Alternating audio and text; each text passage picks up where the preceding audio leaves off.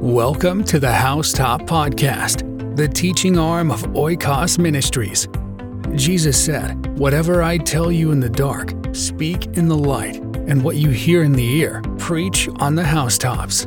Join our host, Terrell Aber, as he teaches God's Word.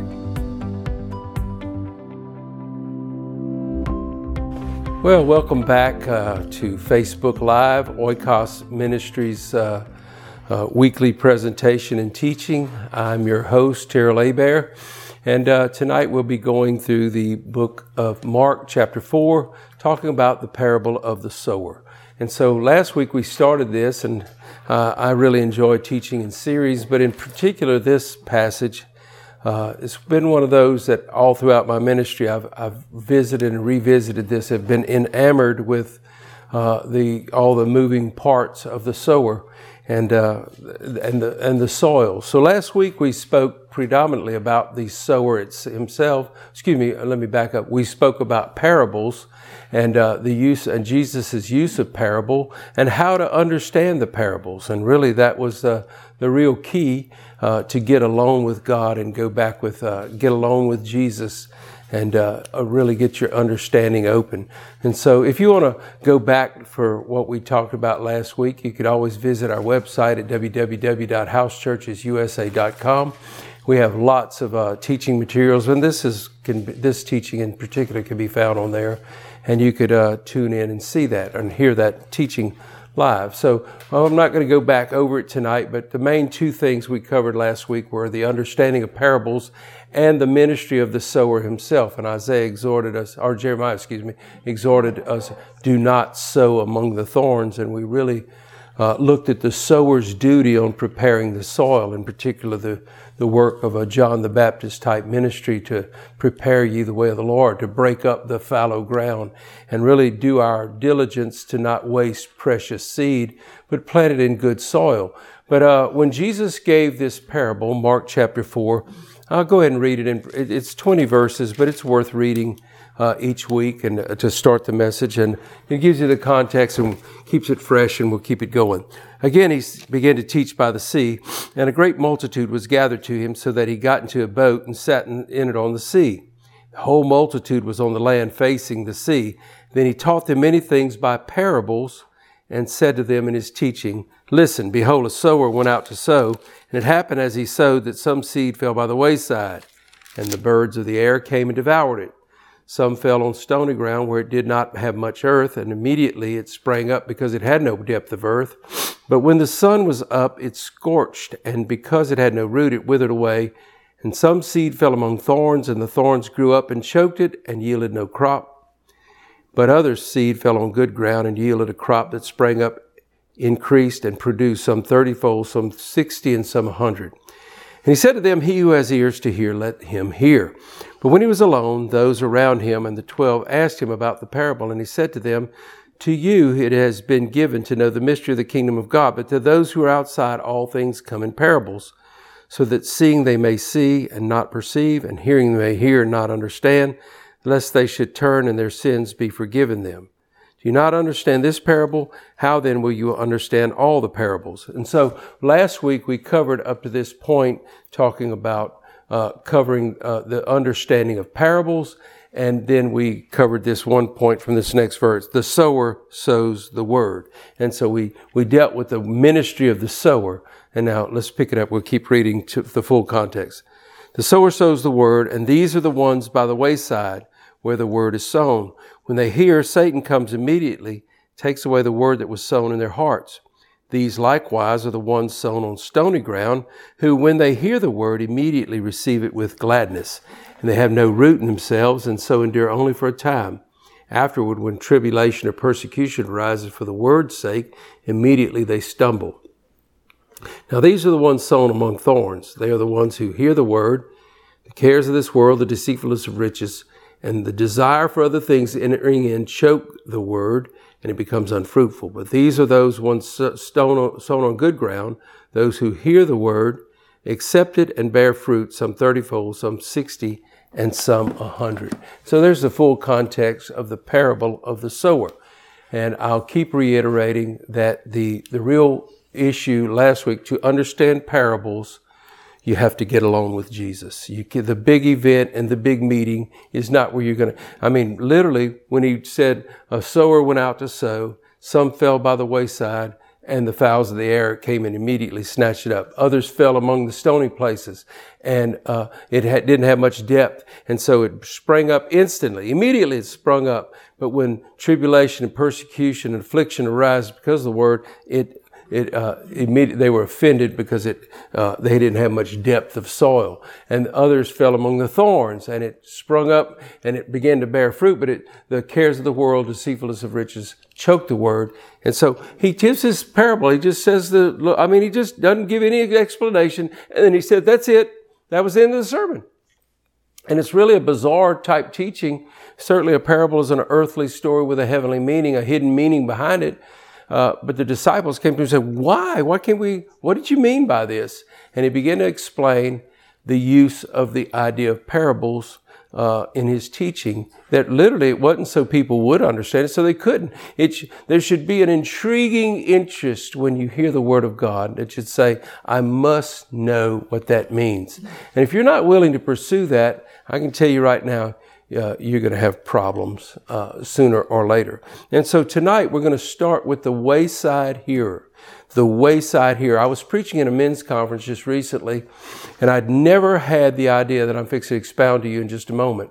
As a matter of fact, I was in my message. I was going to go, as I normally do, to teach on this wayside hearer. And when you in our American roads, right on the side, of course, hardly anybody walks anymore on the side of the road. It's kind of dangerous nowadays, but it's all trampled down. And it's just not conducive to grow anything. And that is always my understanding of a wayside. But when you start looking at it, the Holy Ghost just poured this in my spirit. While I was preaching, I didn't even check up. The Spirit started saying it, and so I just let it rip. And my goodness, I've been teaching on it ever since because I want to make sure I get it sunk into my understanding. So those who heard, some seed fell on the wayside. Now, the peculiar thing about the wayside, Jesus said, I am the way. And now, the word wayside and Jesus saying, I am the way, the same word, hodos, it's the way. But he said, that there by the wayside, there's the issue. By is para, alongside of the way. And so here we have by the wayside, or a parallel to the wayside, alongside of the wayside. You see, the wayside is near the way. It runs parallel with the way, but it is not the way. Now, this is a very important understanding. I'll tell you, I never had this idea, never had this. The Holy Spirit just started opening this while I was teaching, and I just kept going. So when we have a parallel to the way, literally the multitude that heard Jesus teach that day could have been considered those on the wayside. They were right alongside of Jesus, but they were not in the way.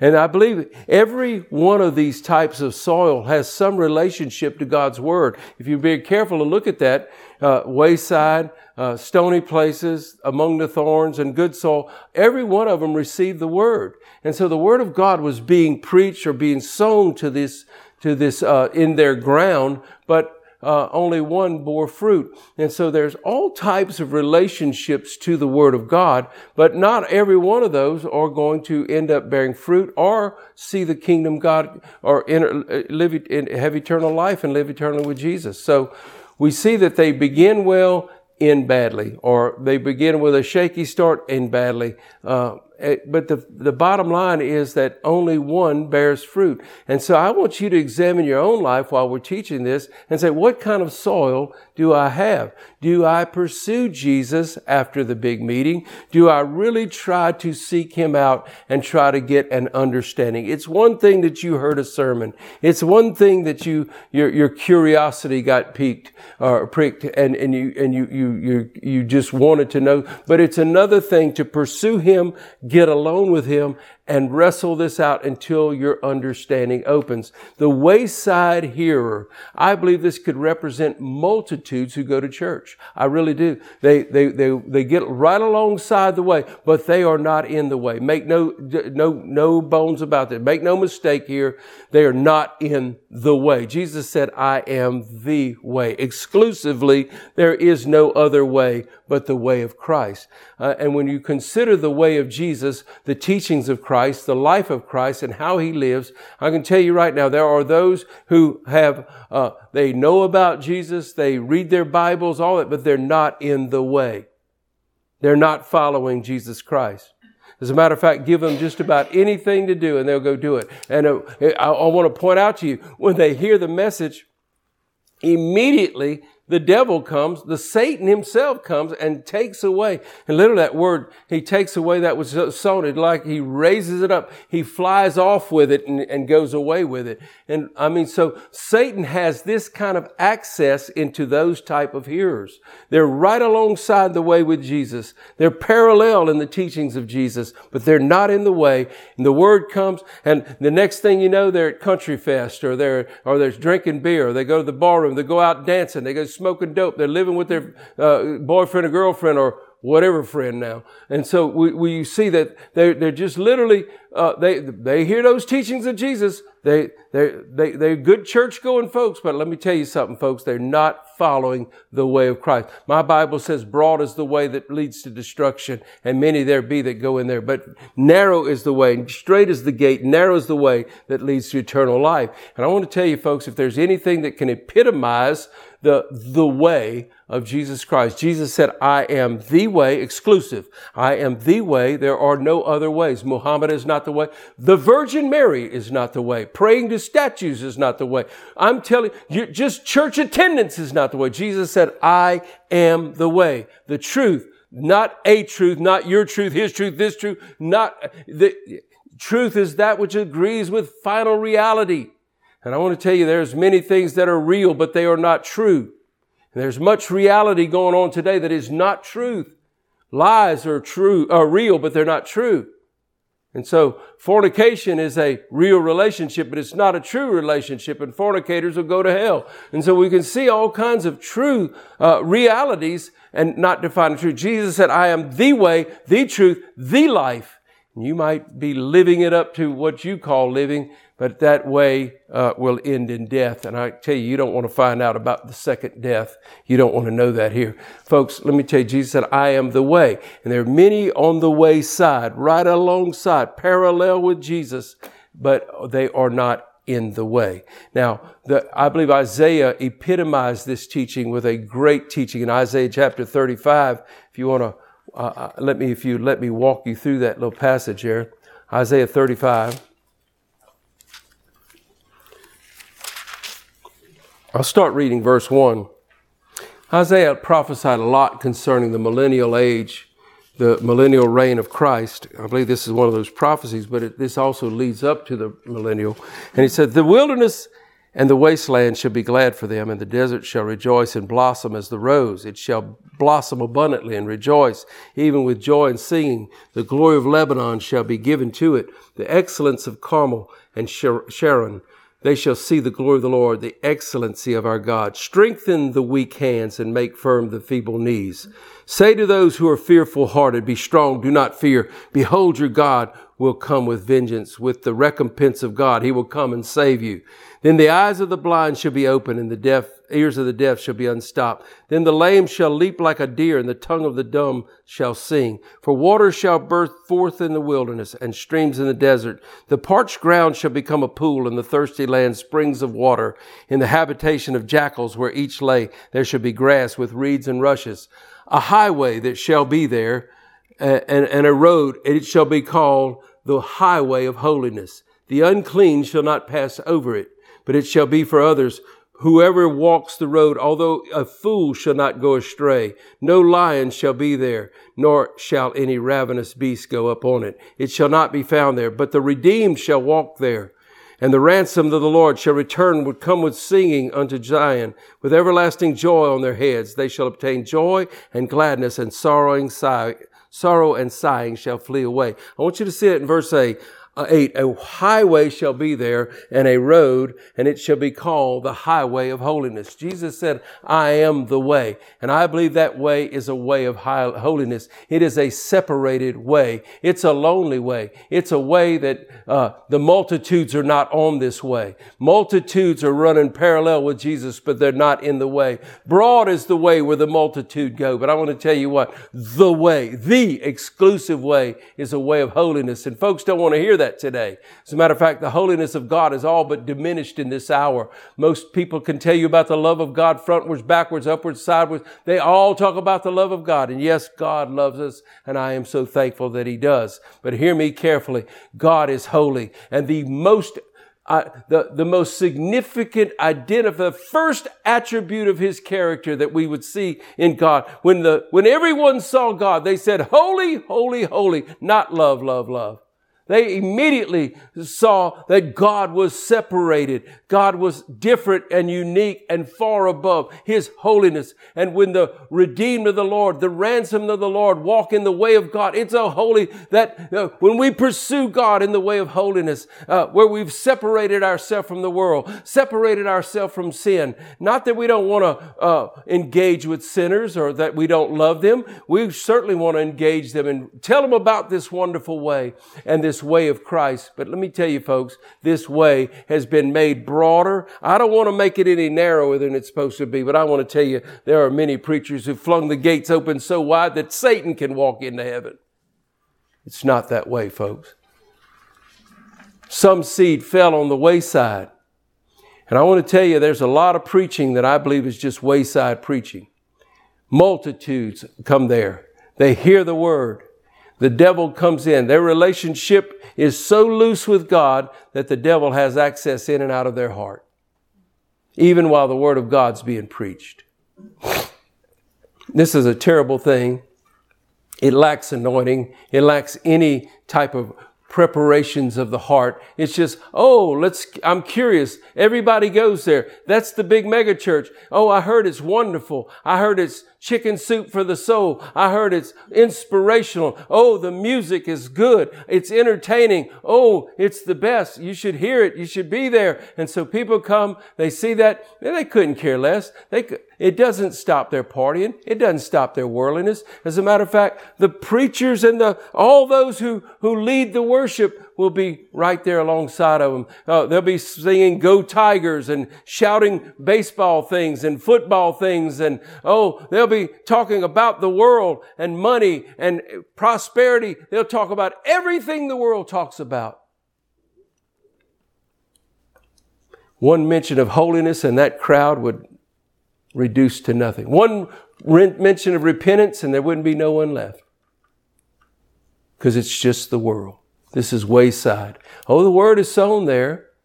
But I tell you have to, even a blind hog finds an acorn sometimes. I can tell you right now that not many are going to get truly saved in that atmosphere. Because the devil has free reign and access into that kind of heart. And he comes away and takes away that which is sown in the heart. It's no problem to hear the word preached, go straight to the crawfish bowl and get drunk and fall out. No problem at all. And think you're saved. This is a wayside here.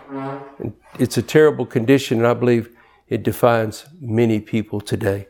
All right, let's read the next one. Let's go back to Mark chapter 4. I believe there's a lot of wayside here. As a matter of fact, I really believe that day Jesus cast off from the shore a little ways. The multitudes are right there on the side of the hill. He's preaching to there's no telling how many people were there. And he just told them, the sower went out to sow. Some fell on the wayside and the birds ate it. Some fell among stony places. It sprung up. Then it shrunk back because of heat and persecution tests. Some fell among the thorns that choked the word. And some fell among good ground and bore fruit, some 30, 60, and 100-fold. That was it. That's the end of the sermon. So the disciples followed him when he was alone, said, "What did you mean?" He said, "For you it's been given to know the mysteries of the kingdom of God. But to those who are without," that multitude could be considered those who are without. They're right there parallel. They're listening to Jesus teach. They're musing over it. They're thinking about it, but they're not going to pursue Christ. They're not going to follow him to the secret place and say, teach me, Lord. Help me to understand. I must know what this means for my life. Very few follow him in the way. Many are called, but few are chosen. Let's go to the next one. Look at it carefully. We're in verse 14. I'm going to reread it. The sower sows the word, and these are the ones by the wayside where the word is sown. When they hear, Satan comes immediately and takes away the word that was sown in their hearts. And I've said this for ages. I mean, my goodness, I'll go get along with God and carve out this. I mean, God gives me this word and I come to the pulpit of fire with it. Preach this word that I think is going to change lives. I do. I really believe when I preach, it's going to change your life. And folks live, times that they do. But I mean, folks will hear the word and unfazed by the word of the Lord. Totally unfazed. It has never ceased to amaze me. I've said it from the pulpit from time to time when we're in the old buildings and doing church the old way. I would say, I don't even know why people come to this church. Why do you come to this church? You don't do anything I ever preach. Not one thing. You know, it always amazed me. Keep reading. Watch what it says. These likewise. Now notice that. So he's compared them to wayside believers, but just a little different. He said, these likewise are the ones sown on stony ground, who when they hear the word, notice this word, immediately, they receive it with gladness or joy. That's chara, where we get the word charismatic. And they have no root in themselves. Boy, that's charismatic. And endure for a time. And afterwards, when tribulation or persecution arises for the word's sake, immediately they stumble. Wow. Immediately they stumble. So immediately they receive, immediately they stumble. Well, these are quick. But hear me carefully. These are those who are sown in the stony place. Now, I believe the stony heart, the stony ground and the stony hearts is a hardened heart.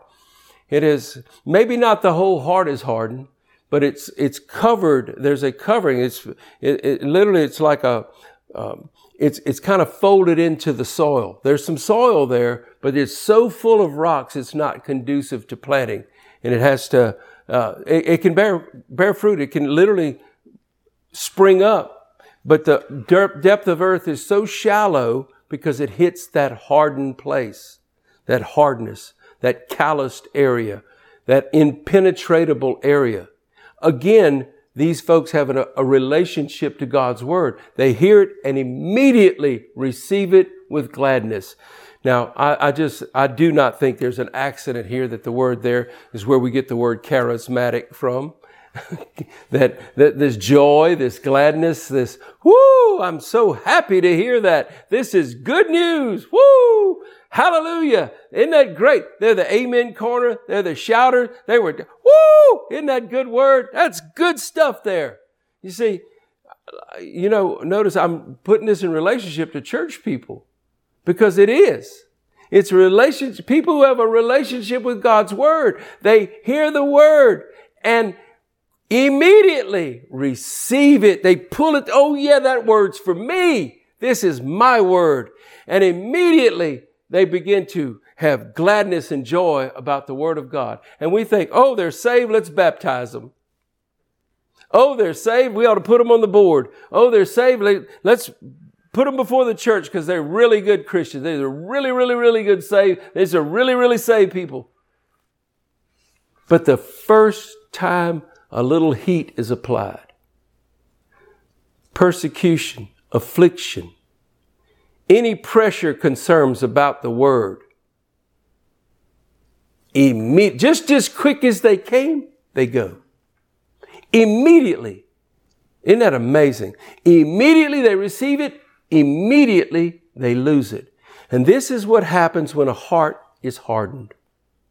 Now, folks, the hardened heart, I believe, is a terrible condition. The stony place. It's not all stony, but there's so much rock in there, it could never allow roots to develop. The heart is so hardened, it could not allow roots to sink downward. This is a terrible condition, and I believe when we go through this, that many of you are going to see yourself as it is. I want to talk to you about hardness tonight. As a matter of fact, it's the main crux of this message tonight. So let's start. In the book of Mark, it's literally loaded with this word, and we're going to deal with that from Mark's word in particular. Let's go to Mark chapter 3, verses 1 through 6.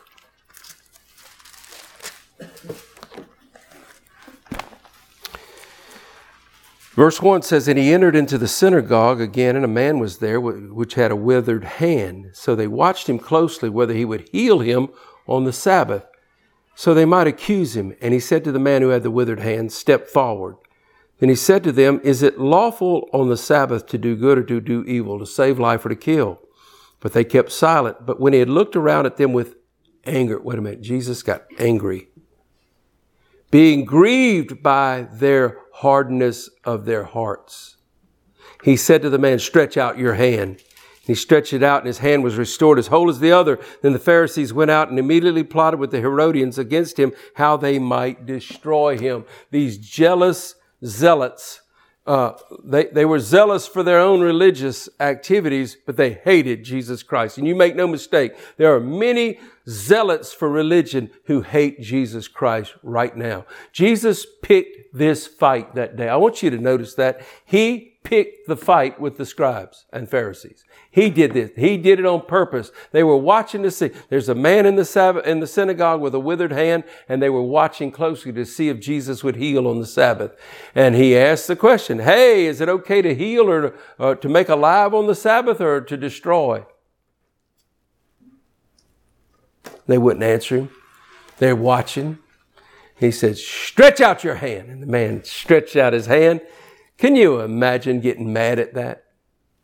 Could you imagine being angry because someone was made whole or was helped on the Sabbath? Could you imagine that your religious service was more important than helping that person out of a long time affliction? This is a reality. Got Jesus killed eventually. He looked at them and he was angered. He was angry at the religious zeal, but they actually hated Jesus. You talk about a type of likewise. The Stoney ground was like the Wayside here. Likewise, that's what he said when he began to introduce the Stony ground. Likewise, they're alongside hearing the word, but their hearts are so hardened. He was grieved because of their hardness of heart. They did not want the power of God messing up their Sabbath. Wouldn't it be horrible if the power of God messed up our religious service today? It would be terrible if the choreographed service went off track and the people got healed. That would be horrible. We didn't pull off our performance as prescribed. That would be terrible. We didn't meet the time frames. It'd be horrible. The sound equipment was messed up. It would be horrible.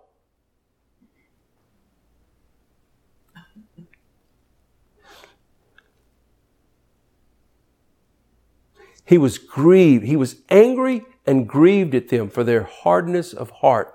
They didn't want to see people actually helped. They just wanted to pull off their service, entertain the crowd, rake in the money, and go home.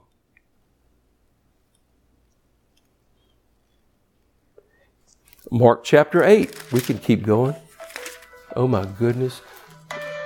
If that ain't terrible, DirecTV calling me at the middle of this thing. I'm so sorry, people.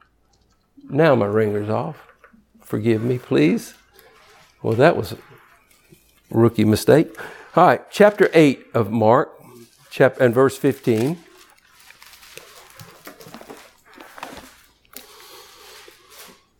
Then he charged himself. Well, let me back up a little bit. Verse 13, and he left them and getting into the boat again, departed to the other side. Now the disciples had forgotten to take bread. And they did not have have more than one loaf with him in the boat. Then he charged them, saying, take heed, beware of the leaven of the Pharisees and the leaven of Herod. So take heed of religious and political doctrine. Whoops. Beware of it. That's about all folks talk about now. Religion and politics. Boy, when Trump comes, he's going to be our savior. We'll get that old Biden out the way, but we'll be saved then. Hallelujah. Trump's our savior. Come on, man. It's religion. Beware of that doctrine, folks. You're talking about deceptive. Keep going. Watch. But Jesus being aware, they reasoned among themselves saying, it's because we have no bread. But Jesus being aware of it said to them, why do you reason because you have no bread? Do you not yet perceive nor understand? Is your heart still hardened? Having eyes, do you not see? Having ears, do you not hear? And do you not remember when I broke the 5 loaves of the 5,000? How many baskets full of fragments did you take up? They said to him, 12. Also, when I broke the 7 for 4,000, how many large baskets full of fragments did you take? They said 7. So he said to them, how is it that you do not understand? See, the hardness of heart will dull your hearing. You may have been one who could hear the word of God, but I want you to notice here, they saw 2 powerful miracles of feeding multitudes. They witnessed, they were participating in these miracles. And then when they were lacking bread, he says, beware of the leaven of the Pharisees and of Herod. Beware of religion and politics. I'm telling you, this stuff will derail you from your walk with Jesus. And look, they literally, he accused them of exactly what he told them whenever he went to explain parables to him. How is it that you don't understand? You have eyes and you can't see, ears but you can't hear, hearts that don't understand. How is it that you're hardened? You see, folks, even people who have received miracles can become hardened. Even those who've been around and participated in the miraculous can become hardened. This should scare us to death. This should frighten us how quickly things come and go in the human condition. How quickly these events can come, ebbs and tides, ebbs and flow. We can just, all of a sudden we're on fire, now we're not. We're believing, now we're not. We're full of faith, now we're not. I mean, it's a terrible thing that we could come to a place where now all of a sudden you just fed 5,000, you just fed 4,000 with miraculous provision, just little bits of handfuls of food. And now you're in unbelief. We only have 1 loaf of bread. How quickly we can come by that. How quickly we can lose that. And that instead of moving from faith to faith and glory to glory, you see, the just shall live by faith. And just because you had a miracle yesterday don't mean you got one today. Just because you're moving in the power of God and you've seen that in times past don't mean you still are. You see, folks, unless we break up the fallow ground, our heart will get hardened. This is a continual process and work and has to be done regularly. Finney said, don't ever let it go 2 weeks without breaking up your fallow ground. We should check the texture of our heart, the firmness or the looseness of our heart. We should test our own soil. Are we broken-hearted? Is our soil conducive to receive seed? Does the word still prompt and move us? Does it prompt us to go to the secret place with God? Does it cause us to go find out God? Probably. If not, you probably have a hardened heart. You're in the wayside. You're right there alongside. You're parallel with Jesus. Likewise with the wayside here, but your heart is hardened. You'll receive a little, but not much. And the first pressure gets on it, you're going.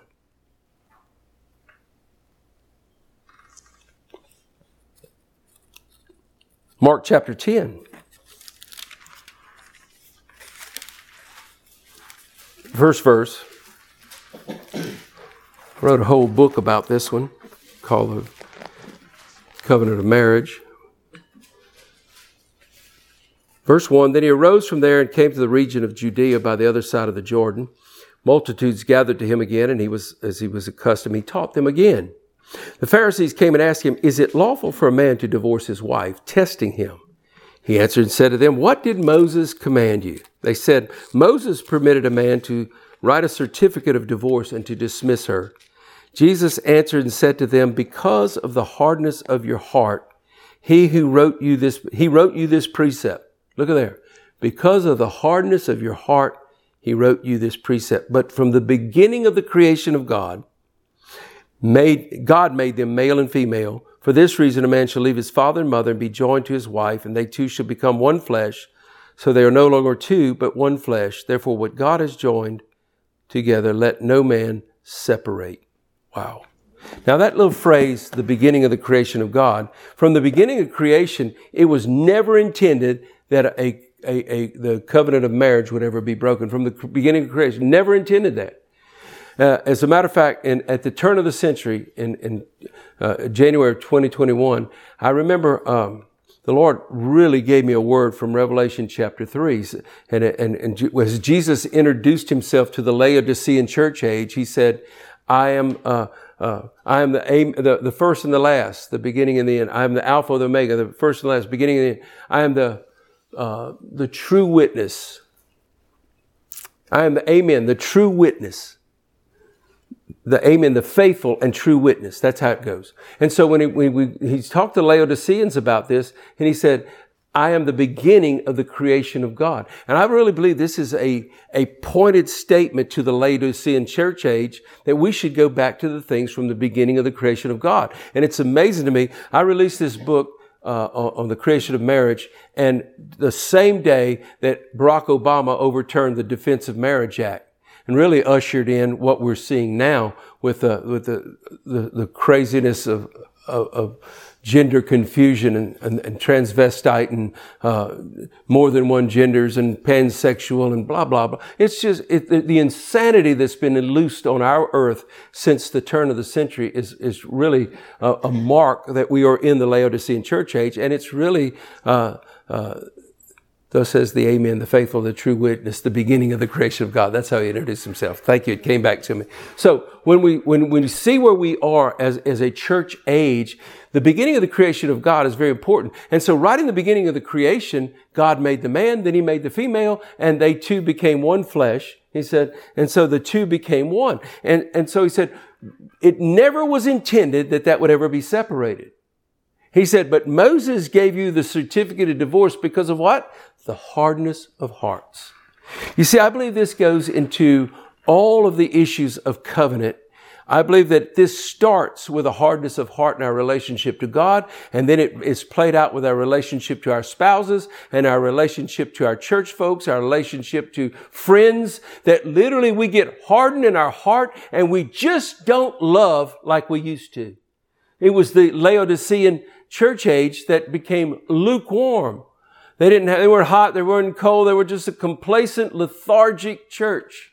And it's where we are today. Nobody really even cares. I mean, the statistic has been for years and years, decades now, that says 50% of marriages end in divorce. Well, almost nobody gets married anymore. And then what a travesty that still 50% end in divorce and almost no one gets married. It's a terrible thing. But he said, from the hardness of your heart, Moses gave you this precept. This is a terrible thing. And when we consider the hardness of heart in our relationships, number one, with God, you see, we start covenant. If you're going to have any substance to your covenant, it should start with a covenant with God. Through the cross of Jesus Christ, by the blood of Jesus, I enter into covenant with God. By faith, I believe that his blood, that blood covenant, by faith has washed away my sins, has sealed the covenant, and now I am in communion and covenant with God, and he adopts me into his family. And you see, that's our covenant. Then when we get married, we say, till death do us part. That is a blood covenant. You swear on your own life that you will not separate. Nothing but death will separate us. That is a blood oath. It's a blood covenant. You have sworn before God and witnesses that you will stay together. And folks, throw this away like it's meaningless. We don't have any clue about covenants. Why? The hardness of hearts. Hearts are so hard right now. Relationships are so virtual right now. They're not even real. We don't know how to love people. You used to talk to some of these young people right now and just get them along and just start talking to them. They cannot talk. They have no ability to talk to you. It's absolutely mind-boggling. They freeze up, can't speak. Their brains have been rewired with social rewiring that is absolutely frightening. And we're building a whole army of 2 Timothy 3 kind of people. Perilous times will come because people will be just trapped in their own virtual world and can't even communicate. The hardness of heart. Folks, can I tell you, when I came to Christ in the 80s, early 80s, when I would talk to people about the gospel, people were sensitive. They responded to the gospel. Now, the ground is so hard. And no matter how hard you plow, no matter what you say, no matter what you do, you can say it with love. You can say it with fear. You can say it any kind of way. You can pipe. You can lament. You can go anywhere. I'm just telling you, they don't care. They don't care. The only thing that people care about is when it personally knocks on their door and all of a sudden they get hit with it. Then all of a sudden their care is wide open because it's just selfishness. This is an alarming thing. Because of the hardness of heart, divorce. Look, one of the things I am very thankful for, the first thing is my covenant with Jesus. The second, my covenant with my wife. 41 years we've been married. 42 years I've been in covenant with Jesus. 41 years in covenant with my wife. And when I think of the friendships that I have right now that span those 40 years, one of my good friends, 50-year friendship, a 50-year friend, I thank God for long-term friends. I thank God for people that 10, 20, 30, 40-year friendships. This is cultivated. This happens over a period of time. This happens in the middle of anointings and afflictions and hardships. And we keep loving Jesus together. We keep loving each other. We go through good times. We go through bad, but we keep staying in love with each other. Turn with me to Mark 16.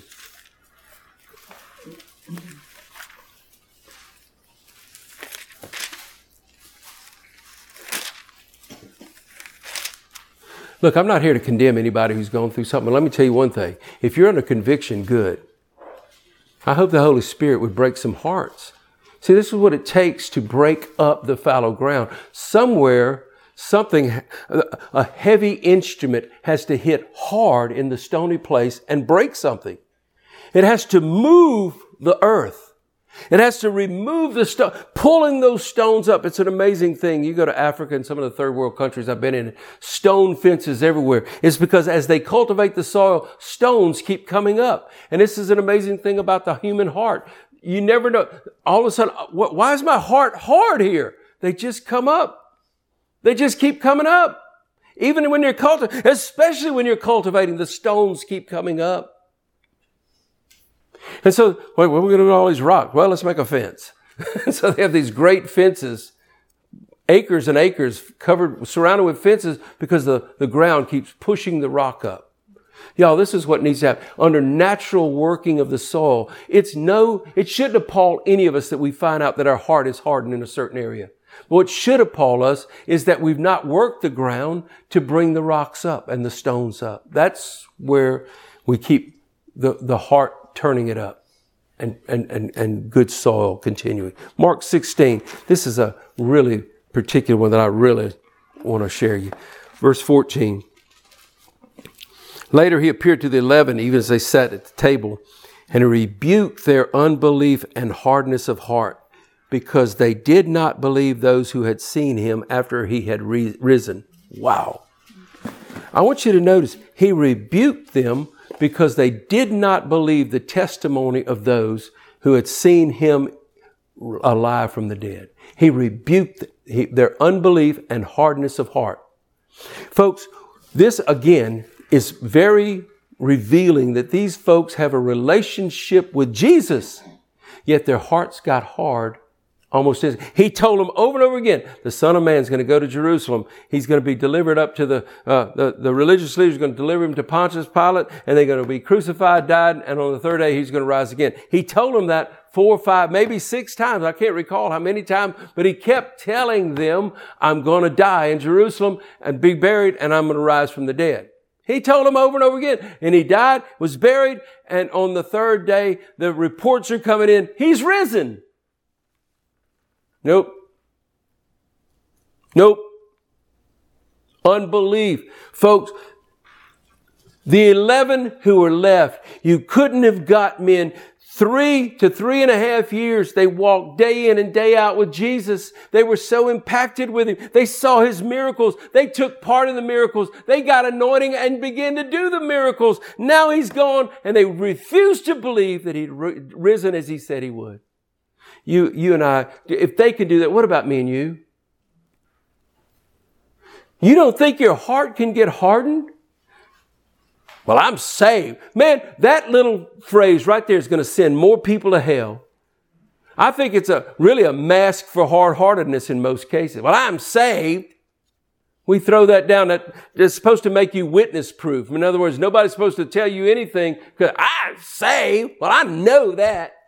Well, you know it and you can't live it. Well, you're going to double hell, triple hell, lower hell, Tartarus hell. You're going to where the devil's going to reside. You know it and won't do it, then you're the most demonized human I know. Well, is that fair? Why not? Jesus called it unbelief and hardness of heart. Turn with me to Hebrews chapter 3, please.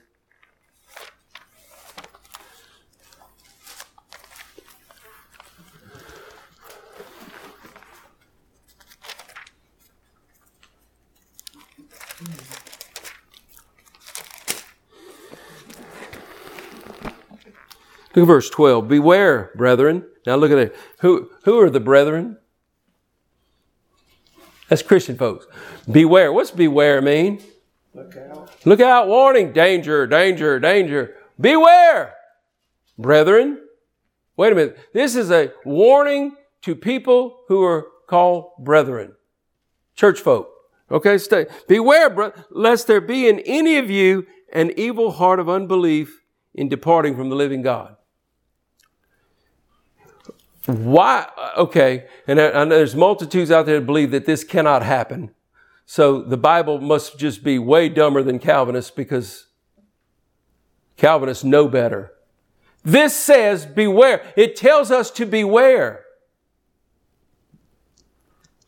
It tells us that the person with stony ground received the word and he sprung up with gladness. He received it. He doesn't tell us how long he lasted, but he didn't last. Oh, he never really was saved. Well, that's just stupid. That's not what Jesus said. The word sprang up and was doing what it was supposed to do, and then it died. That's a terrible thing. Well, they never really were saved. Boy, that's got to be the goofiest, most demonic comeback I've ever heard in my life. Stay with it. Beware, brothers, lest there be in any of you an evil heart of unbelief in departing from the living God, but exhort one another daily while it's called today, lest in any of you be hardened through the deceitfulness of sin. Hardened. You see, I believe this starts, and this is where we enter into the unbelief. The Bible talks about where sin abounds, grace much more abounds. We're in a generation where sin is abounding. I know every generation has had its sins. I'm 65 years old. I've been saved for 42 years, and I'm telling you, I've never seen anything like what's going on right now. Not even close. So don't talk to me and say it's always been. Yeah, there's always been sin, but something else is afoot right now. We are in the most demonic time I've ever witnessed and experienced myself.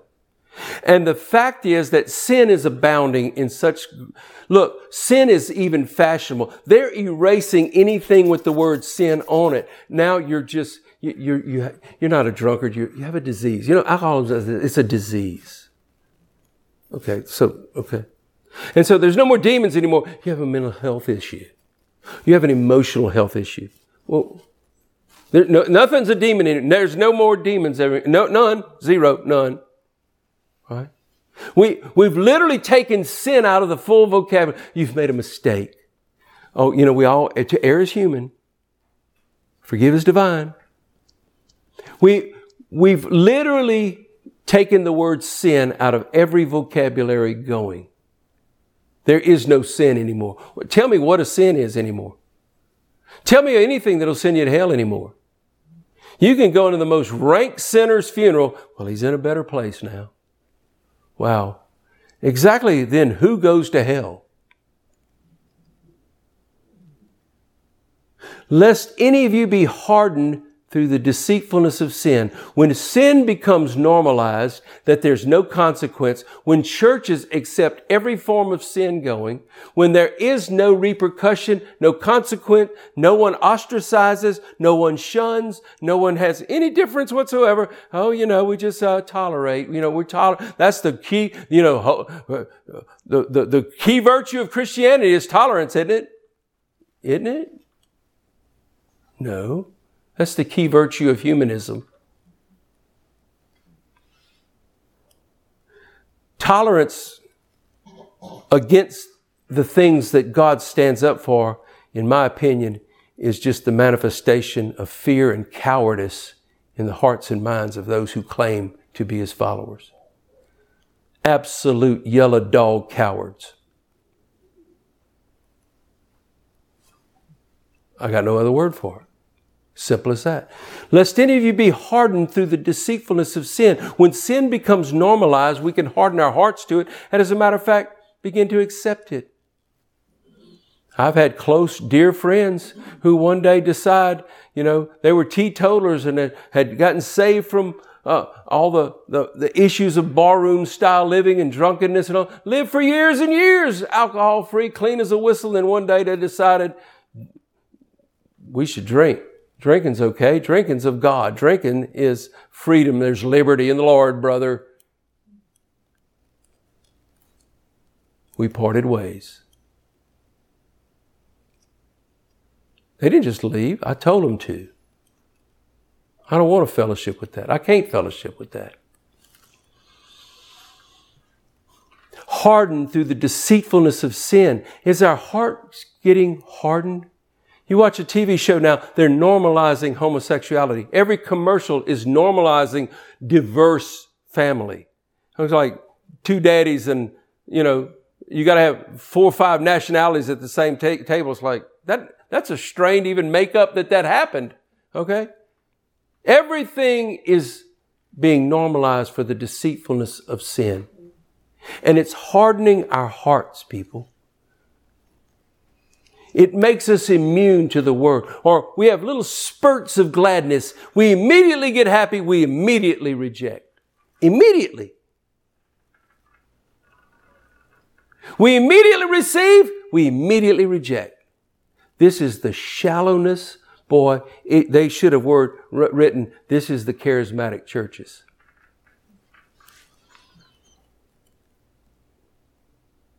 Hardness of heart. Some seed fell in the stony places, and immediately it sprung up. They received the word with gladness, and immediately, yay, I'm so happy.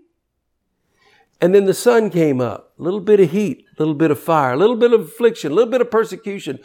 Immediately, I reject this. Is that you? Are you like that? Are you a fair weather saint? Is your heart so hardened that you can't even differentiate between sin and righteousness any longer? Is there no differentiation? Or is it some Wow. Boy, it's been an attack on this sermon tonight, folks. Wow, I'm not even there anymore. Where's my... That's hilarious. I don't even have a feature anymore. They will let me get back there. Play. Wow. This is crazy.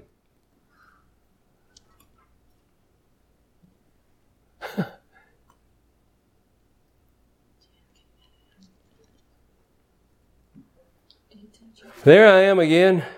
Y'all, this is so bizarre. The phone just leapt out at me, out of my little holder there. And it's been one of them kind of DirecTV called me, now this. I think I'm on to something. Stony ground here. You see, does this define your heart? Have you become so hardened that seeing lifestyles that God calls an abomination. You just said, oh, well, that's just how our generation is now. Are we going to accept that? This is just a terrible place to be in, folks, if we're going to accept it. It's time to break up the fallow ground. It's time to churn it up. It's time. Look, it's no surprise that there are hardened places in our hearts. That happens. All right? The big deal is that we've failed to work the ground until it comes up. The stones come out and we're pliable. We can receive seed.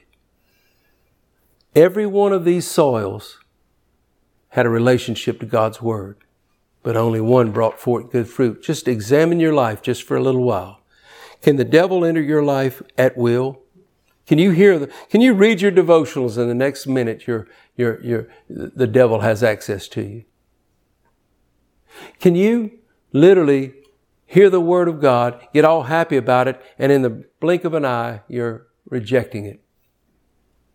You see, these are conditions of the heart that should alarm you. These are warnings from the words of Jesus. He's trying to warn you. Do something about your heart. Break up your fallow ground. Get alone with Jesus and let your heart break before Him. Now, I'm going to stop before the whole tripod jumps on me and something else happens, but go consider it. Go get alone with Jesus. Am I a wayside hearer? Am I just alongside of the way, but I'm not in the way? My life is not holy, and I don't want anything to do with it. Is that you? Or I'm quick to have faith and I'm quick to lose it, just as quick to lose it. Is that you? Come back next week and we're going to talk about the word sown among the thorns. God bless, and I pray you'll connect with Jesus as you seek Him. We are so thankful that you joined us for this teaching today. It's our sincere prayer that many of you would be born again through hearing God's Word. If you were blessed by this podcast, we would love to hear from you. For more information on Oikos Ministries, visit us on our website, www.housechurchesusa.com.